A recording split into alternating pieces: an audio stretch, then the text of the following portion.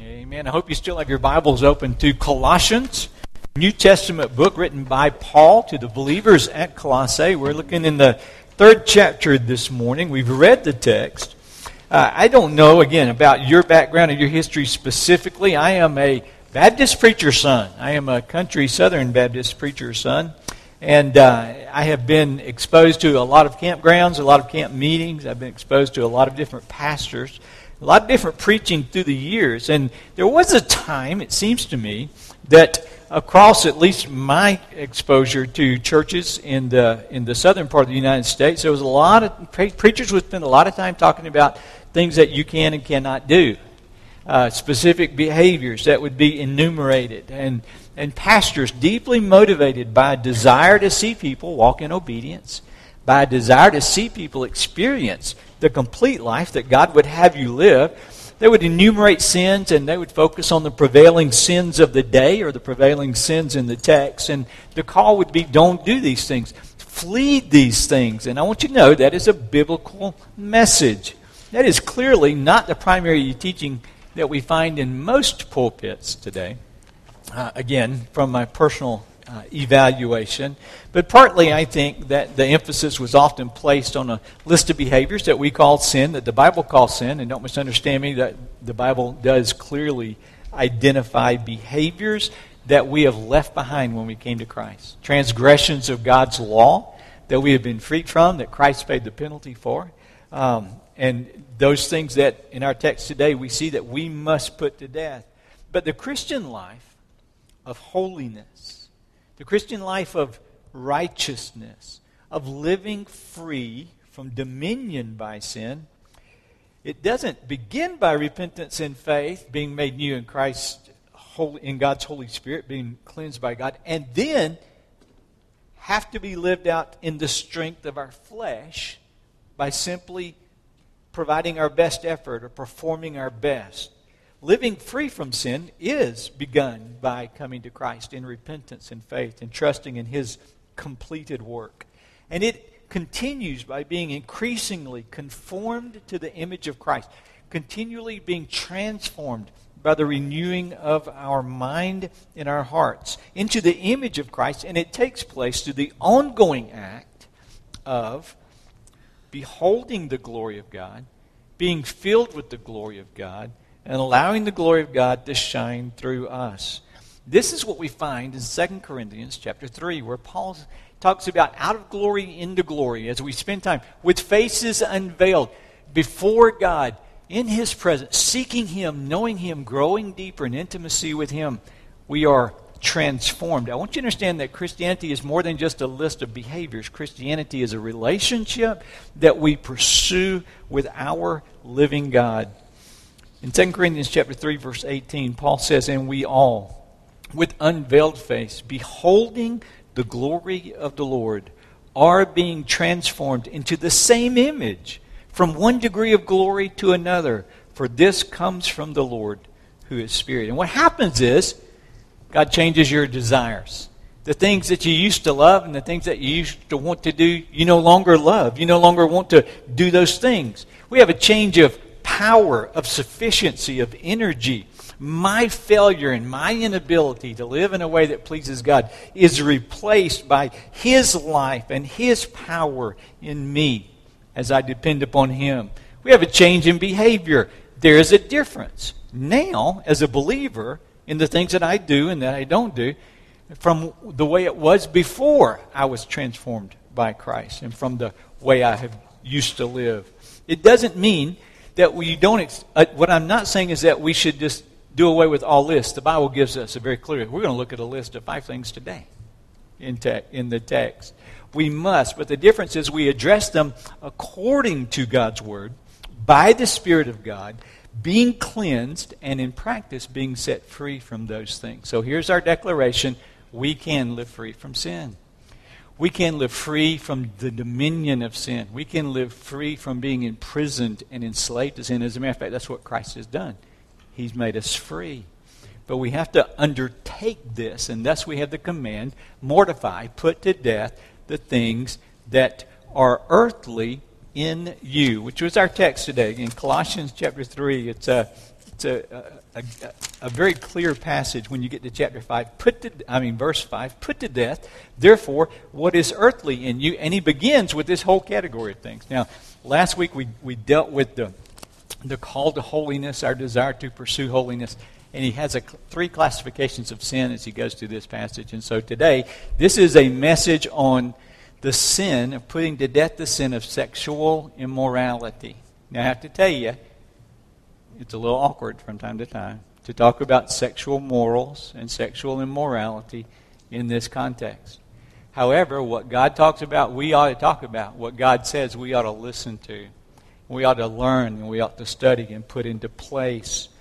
This is where God's Word takes us today, and it is essential for us to learn these truths and to understand them and apply them to our life, particularly in the context of contemporary society. We particularly in this area have, as a culture, cast off all restraint. There was a time, did you know? I don't know, it's been amazing to me. Normally when a pastor begins a sermon on this topic or a sermon based upon a text like this, you start giving out statistics and you talk about the good old days. I will tell you there's been sexual sin since there's been man and woman. Okay? But I will tell you that culture and society now has hearkened back to the days of the Roman society, to the days of the Greek society. We went through a period of time where there was at least some sort of cultural expectation of morality and limits when it comes to sexual behavior, but we're coming back to a place where there is no, and where culture says there should not be any limits on those things. And God very clearly speaks to this, and so we need to make sure that we allow God to speak to us in this. And so the point is, our attention is to flee from sexual immorality. Or another way to put it, another way that Paul puts it in 1 Corinthians is to glorify God in your body. We should be free to glorify God in our bodies. Here's how he describes it in his letter to the church at Corinth. 1 Corinthians 6:18, he says, flee from sexual immorality. Every other sin a person commits is outside the body, but the sexually immoral person sins against his own body. Or do you not know that your body is a temple of the Holy Spirit within you, whom you have from God? You are not your own, for you were bought with a price. So glorify God in your body. You understand, when you came to Christ, we were bought with a price. We no longer belong to ourselves. We now live to please Him. And in this arena particularly, the Apostle Paul in the New Testament and the Old Testament identifies this as a particularly important call to holiness. You know, when the church at Corinth was established by these Gentile believers and Jewish believers who went up to Antioch, when there was persecution in Jerusalem, they went up there and they shared the gospel. And all of a sudden this church was established. Acts chapter 13, we studied this just a few months ago. And it was a pretty exciting time, but the Christians in Jerusalem were like, well, what's going on up there? Are they really doctrinally sound? Is this really a church? And so they sent Barnabas up there, and Barnabas went and got Saul. They came back and they gave a report, and, you know, they were teaching salvation by grace through faith. You don't have to be a Jew to be saved. You don't have to follow Jewish law. You trust totally in the Lord Jesus Christ. And that came back and became kind of an issue. And you see this in Acts chapter 15, the first big church fight. When they made it abundantly clear. No, they get saved the same way we get saved, the same way everybody gets saved. The only way that God saves is by grace through faith in the accomplished work of the Lord Jesus Christ. But then they gave them an exhortation. There's just a few things we ask of you that they said. And the first one was abstain from sexual immorality. It's the first thing on the list. And then he talks about some diet things that they should not do and some other things that they recommend that they not do. Not as a prerequisite for salvation, but because it's so important. And in 1 Corinthians chapter 6, when Paul's writing a letter to the church at Corinth, the passage that we just read, he elevates the consequences of sexual immorality. There are consequences to sexual immorality. And so we need to make sure that we understand, by the way, the word in Greek for sexual immorality is porneia. Porneia. And so we need to make sure that we understand what that is and what that looks like. And so for us, when he says to put to death those things, he gives a list: sexual immorality. Okay? It's the very first thing. Impurity. We'll start with those two. Then he goes to lust or passions and evil desires. And then he goes to covetousness or greed, you'll see that there's a structure to these words and the order that he puts them in. But the first thing that we need to do is we need to understand and embrace God's plan for sex. And here's the good news. God does have a plan for sex. Sex is a gift from God in His context.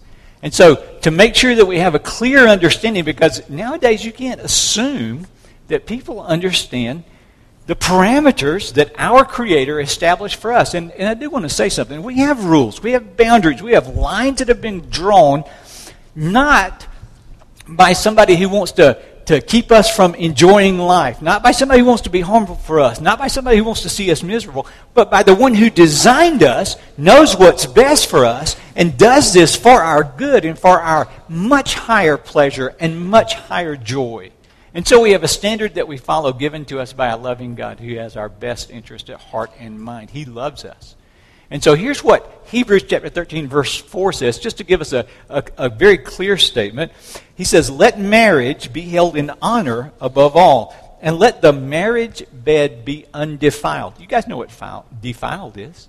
To be dirty, to be ruined, to be messed up. Let the marriage bed be undefiled, for God will judge the sexually immoral and adulterous. Adulterous simply meaning someone in a marriage relationship having physical intimacy with someone who is not their spouse.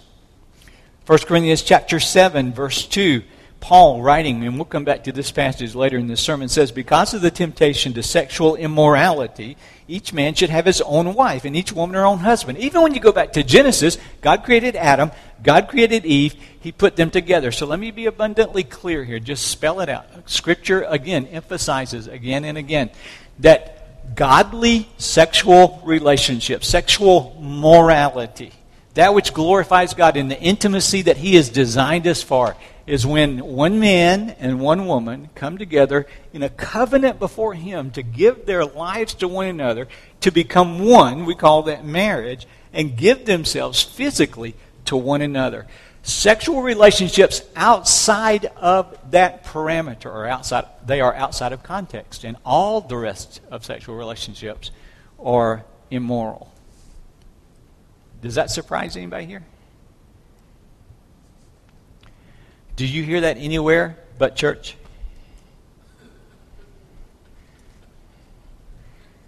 I mean, it's pretty serious stuff. It really is. Do you hear that anywhere but church? I have been amazed at what I see in sitcoms and dramas and movies. What I read in books, secular books, good books, mysteries and thrillers. What I am exposed to in cartoons and movies. Do you hear that appropriate sexual behavior is between one man and one woman for life? Anywhere but here? And you might. There might be some moral people who for other reasons say, no, that is what we hold to high esteem. But it has become societal norm for there to be no limits. Listen to this. Everything outside of that plan is porneia. It's sin. It's sexual immorality. It's breaking God's law. Now, just a few ways to identify this is adultery. It's sex before marriage. It's promiscuity, sex with multiple partners. It's homosexuality, sex with partners of the same sex or gender. It's incest. It's pedophilia. It's pornography. And the list can and does go on. That's as far as I'm going with it today. Sexual immorality is impurity. And yet we're called to honor marriage and that the marriage bed be undefiled. Many of you know the guilt that follows sexual sin. Many of us know the it seems like intensity of conviction that follows sexual sin. I believe it's important for us to recognize that because that conviction is to bring us to repentance and cleansing. And here's the good news. We'll deal with this in a little bit. You can be cleansed and you can be freed. But it's best not to go there in the first place. Amen? Best not to go there in the first place. So how do you get clean? How do you remain clean? Well, we want to understand the strategy of sexual sin. And so we want to look at the text.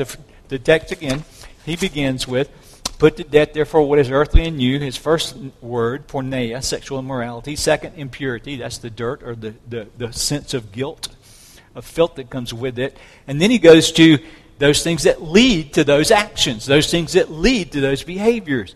Our translation says passion. A lot of translations translate that lust, evil desire, passion and evil desire. That's where he goes next in this text. And that's what's going on before you ever get involved in the acts of sexual immorality. Do you remember what Jesus said in the Sermon on the Mount in Matthew chapter 5?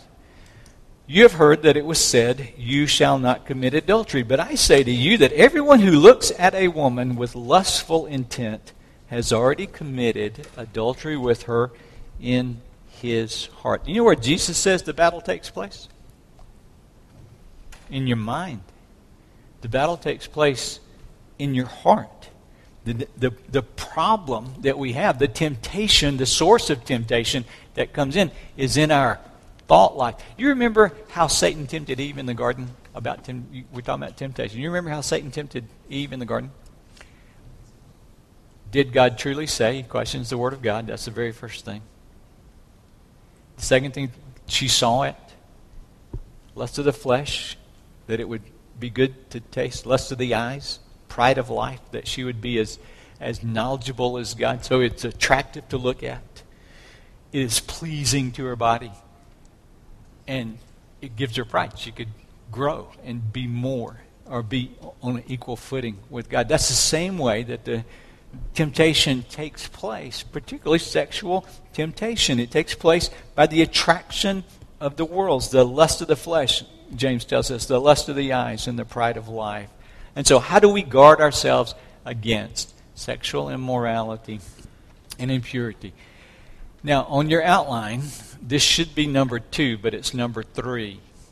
Somehow, I took point number 1 and put it in the right place, and I transposed points number 2 and number 3 when I sent it to Kendra to have it printed in the worship guide. And so I just want you guys to know how skillful I am at operating a computer. It's in there, but what you need to do is to scratch through the number 3 and put a number 2 by it, and scratch through the number 2 and put a 3 by it. Turn those upside down. But here's the point I want you to write down. I want you to not think, this takes place in the mind, don't think about sex outside of context. And when I say context, I mean God's context. What did we just say God's context for physical intimacy is? What did we just say God's context for physical intimacy and physical relationships are? In a marriage relationship, one man, one woman together, a marriage relationship, and it is fulfilling. I want you to understand, we're accused of a lot of things as believers, but this is God's plan, and it is a great plan. It is fulfilling, and it is exciting. But any time that you begin to think about sex out of that context, any context beyond me and my spouse, then you're opening the door to temptation, and that word lust or passion, and then evil desires. And I want you to know, in the world we live in, there are whole industries that are given specifically to this. The whole pornography industry is given to this, and it is massive. There are more brick and mortar pornography stores than there are McDonald's in the United States of America. Google, sometimes, be careful, but Google sometimes the prevalence of pornography on the internet. Here's what I got. Every second, 28,258 users are watching pornography on the internet. $3,075.64 every second is being spent on pornography on the internet. And 372 people are doing a word search for adult or sex into a search engine every second that goes by on average. It's pervasive. I want to tell you, the internet has become the Pandora's box as far as temptation opportunity. How many of you have been surfing and doing good things? You've been working, or you have been researching something, and all of a sudden filth shows up on your computer. Has that happened to you? And then you go back and you're like, oh, no, I don't want to go there. You flee. You don't have to look for it. It will look for you on the internet. And so what it does is it attracts your attention, and then it gets your mind working. Oh, and it begins to occupy your thoughts and your thinking. And you open the door to thinking about or considering or desiring physical intimacy or the possibility of physical intimacy outside of the context that God has for us. This is where the battle is fought. Now, pornography largely targets men. Do you know why? Now, it's increasing with women, honestly, statistically. But do you know why it largely targets men? What is the easiest way to arouse a man? How is a man enticed in this arena? By what he sees. An image, a thought. Men and women are different. Men are stimulated by images or the things that we see. All it takes is the right image. Women are stimulated more by connection, by the right words, the right acts, the right setting, the right touch. You guys know this. I'm not going to go into a whole lot of detail here. I just want you to make you aware that there are differences. And sometimes we think, oh, this is just a man's problem. This is a sermon that is focused simply on men. I want you to know that, let me apply this. When Paul said, put to death sexual immorality, put to death impurity that stems, we're talking about impure in this arena. When he talks about put to death lust and evil desires, he's not saying I'm talking to teenagers. He's not saying I'm talking to college students. This happens at every age after youth on. This happens at every age. Interesting statistics. Do you know where the most frequent interactions of adultery are taking place in today's society? In senior adult communities. This is not limited by age. Right? It doesn't mean it's not taking place elsewhere. It's just increasing significantly there. So there's no limit when we're talking about age. Don't say, well, I'm an old person. This doesn't apply to me. Okay? Everyone is attractive to someone. And so this applies across the board. I want you to understand that. But it's not simply a male problem. It is a human problem. Male and female. But we are each responsible for how we respond to the temptations and to the opportunities that are presented to us. Men, in Job chapter 31, Job is writing and he's justifying himself. He's justifying himself before God. This is before he comes to the conclusion that he doesn't know as much about God as he thinks he does. But he's justifying himself because he's been accused of sin somewhere. And he says, no. In Job 31 verse 1, he says, I have made a covenant with my eyes. How then could I gaze at a virgin? And then put it in the NIV, which makes it just a little bit more clear. He says, I have made a covenant with my eyes not to look lustfully at a young woman. This applies to everyone, regardless of your age. Now, this is typically where we get the accusation, well, you Christians, or this is just a hang-up for y'all. Y'all are just repressive. This is just a hang-up for y'all. Y'all just phobic. You got fear issues. Well, that's not the truth. It's just not the truth. What we are saying is that our Creator who designed us and made us, our Creator who saved us and cleansed us, has called us to a standard of holiness and righteousness that makes physical intimacy wonderful in the context that He designed it for, and detrimental and harmful in other contexts. So we've looked at sexual immorality, we've looked at impurity, we've looked at the lust that we have to set a guard over our minds and our eyes for. We've looked at the attraction, the evil desire that comes, and then he goes to covetousness, or greed, depending upon your translation. But that's simply wanting things that do not belong to you, wanting things that are not yours to have. Do you remember the 10 Commandments? You remember the commandment about covetousness? You're not to covet your neighbor's house, all right, or his animals, his goods, but you're also not to covet your neighbor's wife. It's desiring something outside of the parameters or outside of the scope that God has desired, that God has designed us to live in. And so the temptation comes through our eyes, or it comes through our ears, or it comes through what we expose ourselves to. We've got to be cautious about that. I'm going to get more into that in just a second as time permits. But here's the issue. He says you have sexual immorality and impurity, lust, evil desires. Why? Because you want something that is not yours to have. There is a heart of covetousness. There is a heart of greed, a heart that wants to break barriers and cross lines for your own benefit. And the way that you deal with covetousness is by learning contentment. Isn't that great? The way that we deal with covetousness is by learning contentment. So this is number 3. It may be identified as number 2 on your outline. But this is the third point that I want you to write down. And it is simply that we kill greed. We put to death the covetousness that leads to sexual immorality by learning contentment with my spouse in the context that God has designed for me to have physical intimacy. Okay? And so I want to read a text to you that is poetic, and it's poetic language.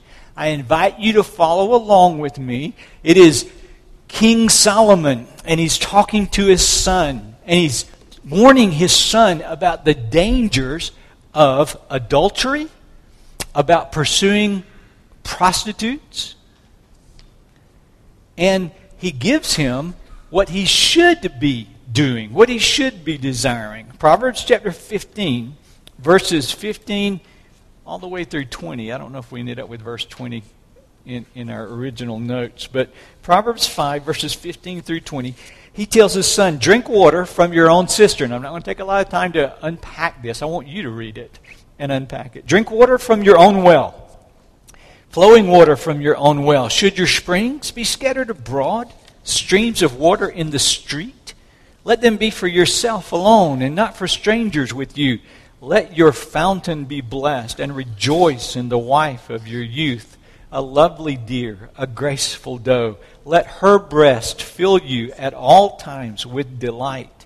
Be intoxicated always in her love. Why should you be intoxicated, my son, with a forbidden woman and embrace the bosom of an adulteress? Here's what he's saying. Where is contentment found? Where is safety found? Where is joy found? In intimate physical relationships is with your wife. Husbands and wives in committed relationships. I want to make sure that we understand that one of the ways that we guard ourselves against sexual immorality, against stumbling in this area or falling in this area or failing in this area, against the harm that comes as a result of this, is we focus upon the relationships that God has for us. That man, that woman that He has placed in our lives. And we are to work on our marriages. The tendency is to think that this is a male-directed sermon. Anything that gets us to fantasize about something that we shouldn't have, though, is the temptation that leads to this. And that applies to both men and women. Whether it's a comedy, a romantic comedy, whether it's a movie, whether it's a book, we have to establish those parameters, make a covenant with our eyes, make a covenant with our minds, to set our spouse and say, this person that God has given to me, this is the person that I'm going to invest my life in, that I'm going to develop appropriate physical intimacy with, that I'm going to pursue and work on. We should be cultivating a good, fulfilling relationship with our spouse. Now, here's the problem with that. We don't realize that this is work. We need to develop the kind of loving, caring, intimate relationship with our spouse that God has called us to. And there's no fulfillment like this. In marriage, the physical intimacy is not used and must not be used as some kind of reward system or some kind of manipulation in relationship. This is an area of our lives that we need to work on specifically. And now I want you to turn, if you have your Bibles with you, go ahead and turn to 1 Corinthians chapter 7, because the Apostle Paul gives us some very clear parameters here. in 1 Corinthians chapter 7, where he talks about the temptation to sexual immorality. In 1 Corinthians chapter 7, we're going to start with verse 2. 1 Corinthians chapter 7, we're going to start with verse 2. And he says, now, because of the temptation...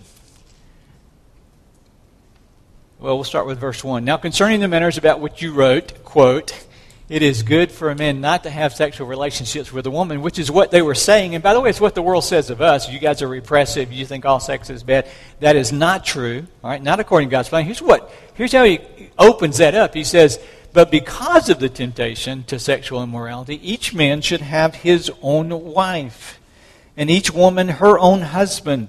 The husband should give to his wife her conjugal rights, and likewise the wife to her husband. For the wife does not have authority over her own body, but the husband does. Likewise, the husband does not have authority over his own body, but the wife does. So don't deprive one another, except perhaps by agreement, for a limited time, that you may devote yourselves to prayer and then come together again, so that Satan may not tempt you. Why? Because of your lack of self-control. All right. So, here's where we're going with this. And again, sometimes this seems just like an awkward conversation, but it's an important one to have. God has a design for your sexual fulfillment in the context of the husband and the wife that you have right now. The way that we flee sexual immorality is we set a guard over our eyes, we set a guard over our minds, so that we don't think about sex outside of the context that God has for us. And I'm going to tell you, that's a hard job in this world and in this society. There are TV shows you're not going to be able to watch. There are movies you're not going to be able to go to. There are books that you're going to have to either black out entire passages, tear out chapters, or not read them at all. There are things that you're going to have to do to make sure that you don't open the door for temptation. If you do open the door for temptation, there is no temptation taken you but such as is common to man. But God is faithful and just, who will with the temptation make a way of escape that you may be able to bear it. You can flee the temptation. You remember the story of Joseph and Potiphar's wife? Do you remember the story of Joseph and Potiphar's wife? When there is that temptation, that opportunity, sometimes you just got to leave. You flee. You close, you get up, you walk out, whatever it is. And so you establish that while, meanwhile, learning contentment, growing in the arena that God's given you as a husband and a wife. And physical intimacy is not to be a tool for manipulation. It's not to be viewed as some sort of award. Maybe, maybe not. We'll see how things go, yes or no. That is not the context. Physical intimacy between a husband and wife is part of the ingredients of a healthy relationship in the context of marriage that God has given us to live into. And so you learn contentment, and you focus your attention and your heart there, and you work on the marriage that God has given to you. Okay? That makes sense? You find your fulfillment at home. It's what Solomon told his son. You find your fulfillment at home. You work on that relationship. Now, I always get at this point the question, what if I don't have a husband? What if I don't have a wife? Well, the Apostle Paul addresses this in the same passage in 1 Corinthians chapter 7. You still have your Bibles open there? Let me turn mine there.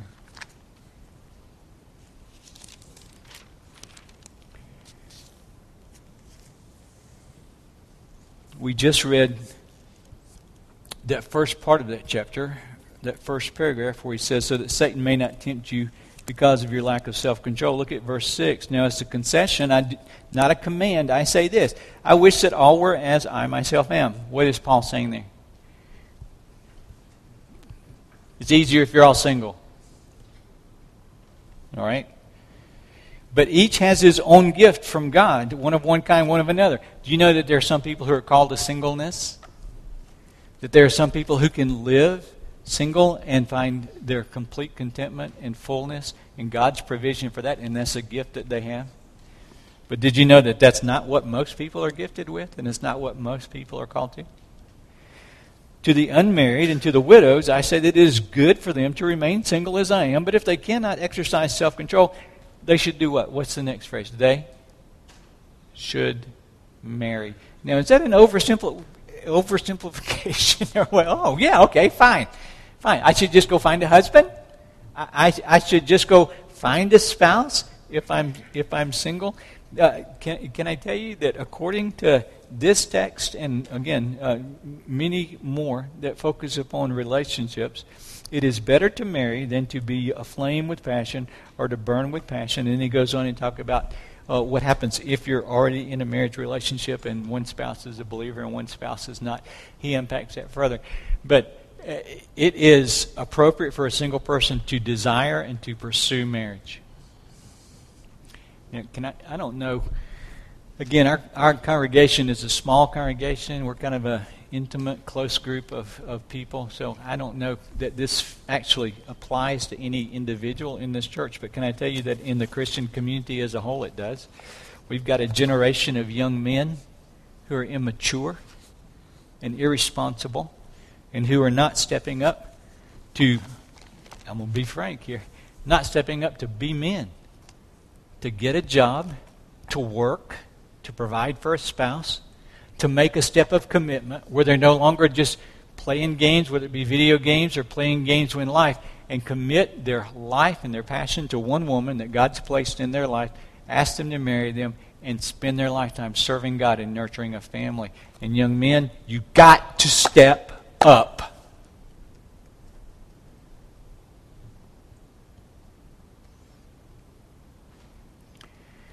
And young women, it's okay for you to pray for a husband.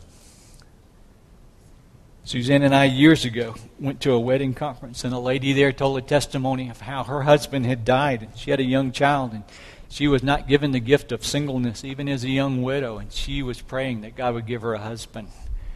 And so she went to the Goodwill and bought a pair of men's pants and put it on the end of her bed and prayed every night God would send somebody who could wear them. Can I tell you that if God has given you the gift to be single, rejoice in it. But He's given you the call or the desire to be married, it is fine and right and godly and biblical for you to pursue marriage, to desire it and to seek for it.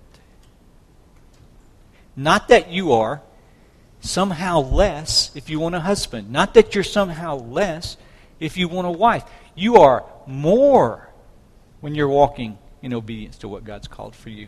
So, but I know that there's a lot more to this study than simply saying, all right, single people, just wait till you get married, seek for a husband, seek for a wife, and then get married. But that is the gist of what's in this passage, and we need to recognize it. Now, when we talk about sexual purity and sexual morality, a lot of times when that becomes a topic of conversation, for those who are believers, there's a sense of guilt that goes along with that. Because at some level, we've wanted something that's not rightfully ours. We've had evil desires. We've had lust that has created in us impurity.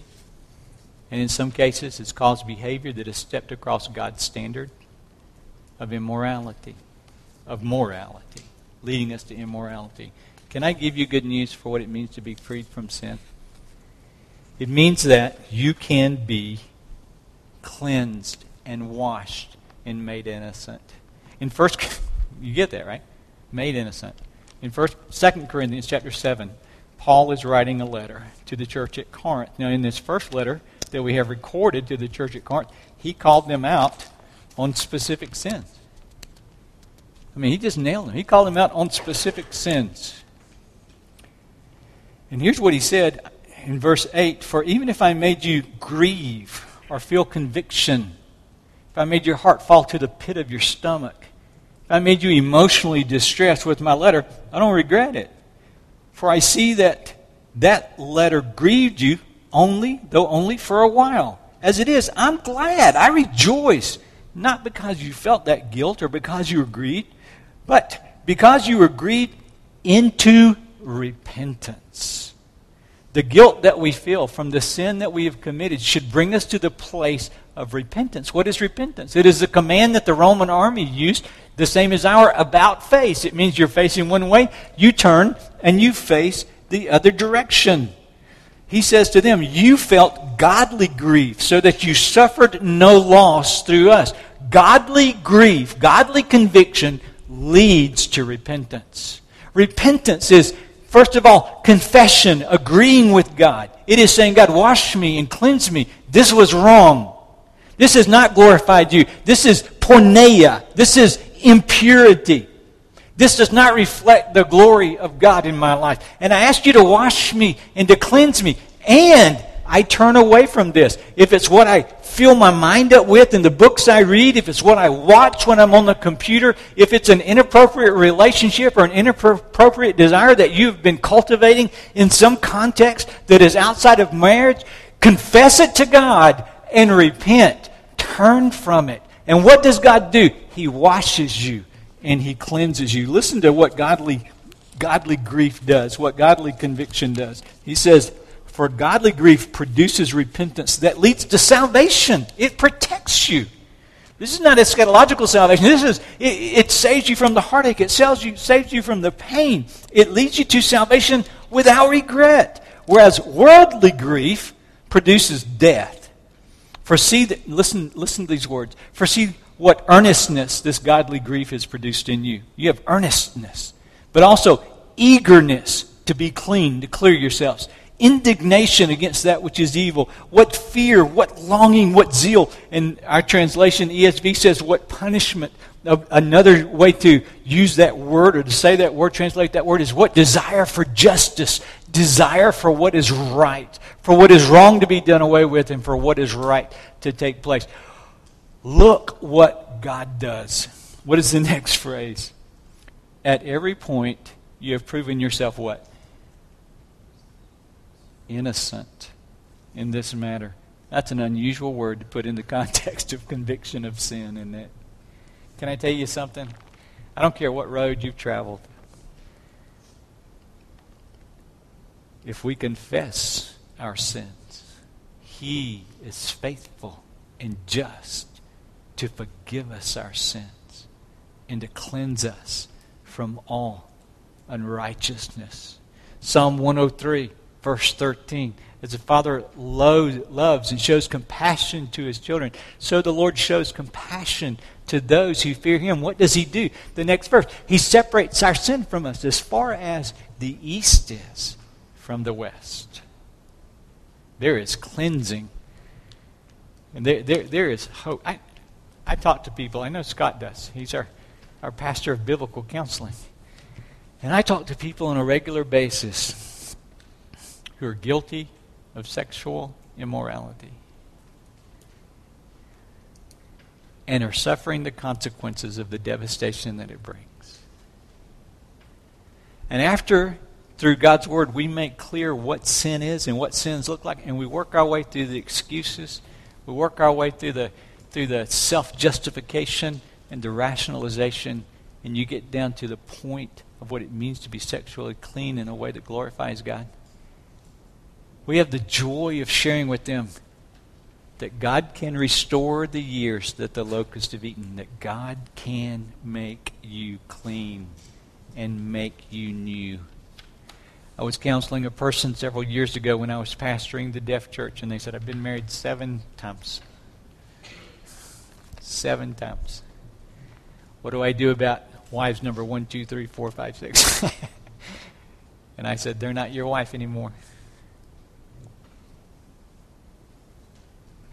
You have a wife now.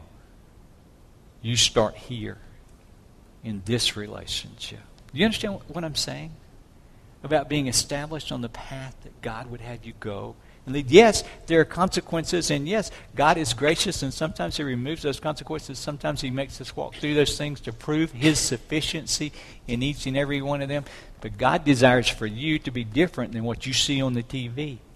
He desires for your experience to be different than the people that you hear about and that you see, those who are promiscuous and who are immoral and having marital troubles and family problems hither and yon. We ought to be an example to the world of what marriage, of what a healthy relationship looks like. Amen? Amen. Well, this is kind of an unusual but important message, I think, for us. And so what I want us to do right now is to close the service. Cody's going to lead us in a song. But would you take a few minutes just to say, God, search me and try me? And by the way, I don't think you're going to have any trouble acknowledging any time or any place that you cross the boundaries of sexual immorality. And I don't want you to think on them to the point of death or in some sort of downward spiral carrying guilt. Here's what I want you to do. I want you to say, God, I confess, I agree, that anything other than what you say is best is sin. And I'm guilty. And in my agreement, I ask you to wash me and cleanse me. I acknowledge that Christ's blood on the cross paid the penalty for that sin. And that which he died for, I no longer want to embrace. And I ask you to wash me and cleanse me. And I covenant as your child to put that to death in my life. I won't go back to that website. I won't read those books again.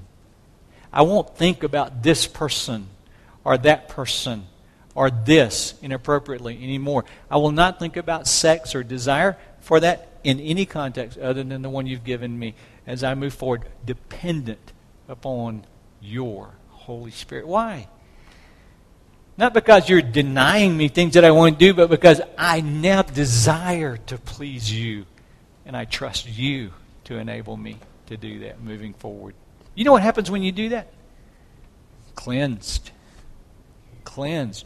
You can, get this, I don't know, this gives great joy to a lot of people. You can be innocent in the matter. You can be innocent in the matter because of what God has done. Father, this is kind of a difficult topic to talk about, but an important one, especially in the world that we live in today. I'm grateful for the shed blood of Christ on the cross. I'm grateful for the love that you give to us. I'm grateful for your design. You're the creator. You're the one who determined that we are to enjoy physical intimacy in the context of marriage, one man, one woman, as we walk through life together. And Lord, we mess it up so bad, so many times. And yet your grace is sufficient. You wash and you cleanse and you restore, and you desire for us to walk in obedience to you for your glory, to walk in obedience to you for our good, so we experience what you have in store for us as we live on this earth. And so we take time right now to just say we have sinned. And I pray that you'll bring those specific instances that they can be confessed and repented of. And I pray, Father, that you will wash us and cleanse us, that you will restore us. We will be set free indeed.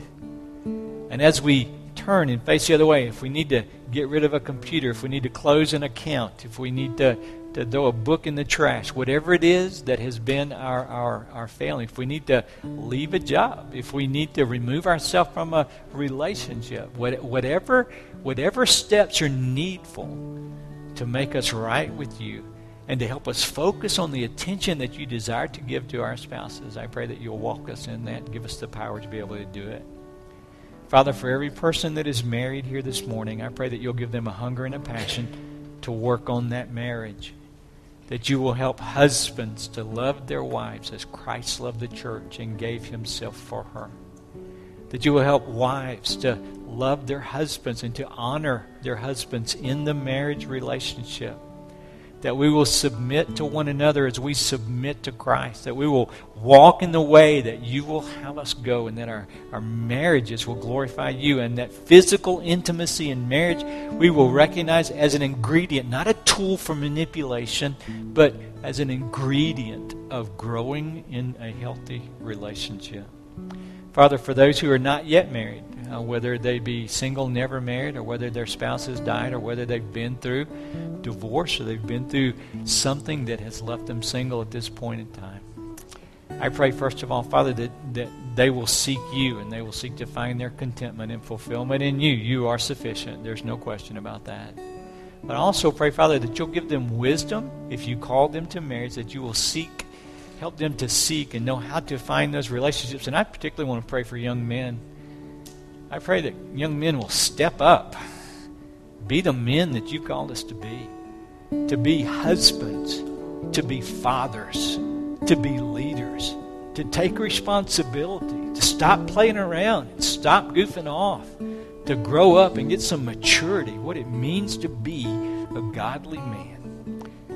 I pray, Father, for the marriages that you have for us in the future. Father, we pray that in all things you'll be glorified in us. We're grateful that you promised to cleanse us, to wash us whiter than snow. It's in your name I pray these things. Amen.